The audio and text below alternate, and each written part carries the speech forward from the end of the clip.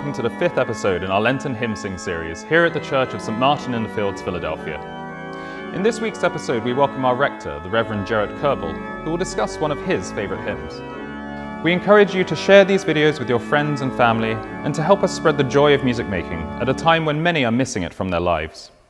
You can find all the previous episodes in the series on our YouTube page, and we invite you to explore our website, which is updated regularly, to learn more about St. Martin's, our worship, and our outreach.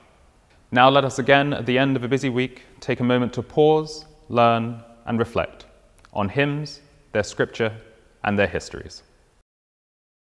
For none can guess its grace, till love create a place wherein the Holy Spirit makes a dwelling. Come down, O love divine. My wife Allison and I had it as a hymn at our wedding, and whenever I sing it, I choke back tears. For me, it is one of those hymns that summons my whole body and soul into the singing.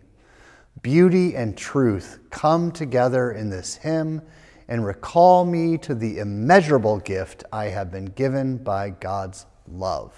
We know that the best theology in the Episcopal Church is in our hymnal. Come down, O love divine is a perfect example. The hymn is a dialectic. It combines a positive evaluation of human desire, and so the yearning strong with which the soul will long, with the ultimate negation of our passions in the furnace of God's love for us embodied in the Holy Spirit. Oh, let it freely burn, till earthly passions turn to dust and ashes in its heat consuming. It combines an affirmation of the heart as a seat of spiritual receptivity.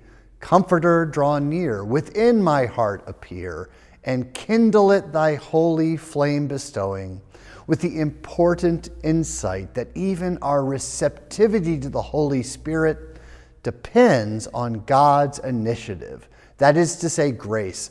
None can guess its grace, till love create a place wherein the Holy Spirit makes a dwelling. When I finish singing this hymn, I am filled with gratitude for all that God has made possible for my soul.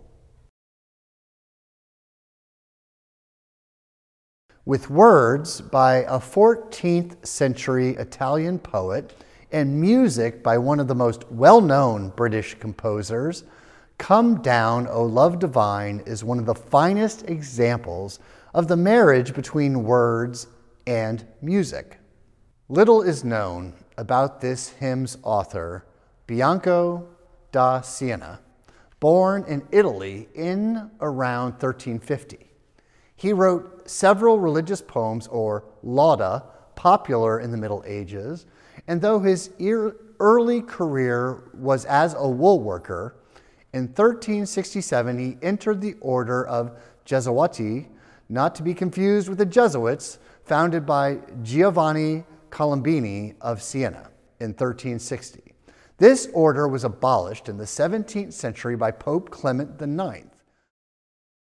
122 poems by da Siena were published, spanning more than 20,000 lines of verse. His text for Come Down, O Love Divine was translated into English by Richard Frederick Littledale, a 19th century Anglo-Irish clergyman and prolific writer. This hymn's publication in the 1906 English hymnal established its popularity.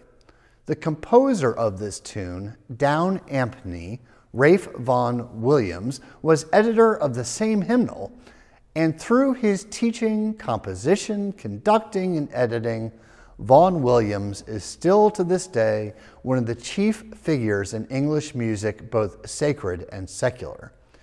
Educated at both the Trinity College, Cambridge, and the Royal College of Music, Vaughan Williams' works, which span everything from ballets to symphonies and chamber music to opera, are heavily influenced by Tudor and English folk song traditions.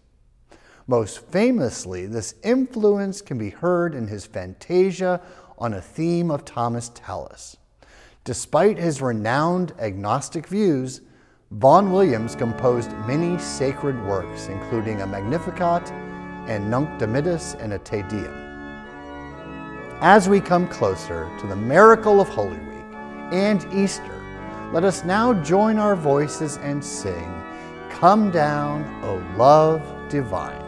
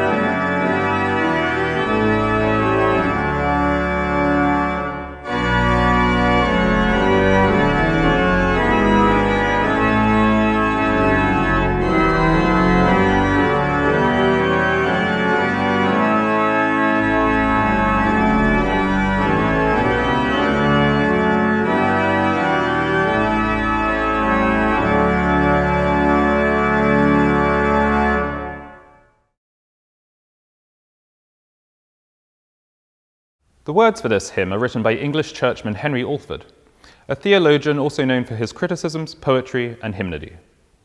Alford was a precocious child, and by an early age had written numerous Latin odes as well as world histories.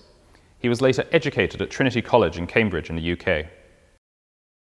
The tune for this hymn is named St Botolph at a parish church in Boston, Lincolnshire in England, where Gordon Slater, its composer, was organist from 1919 to 1927 after his service in the British Army.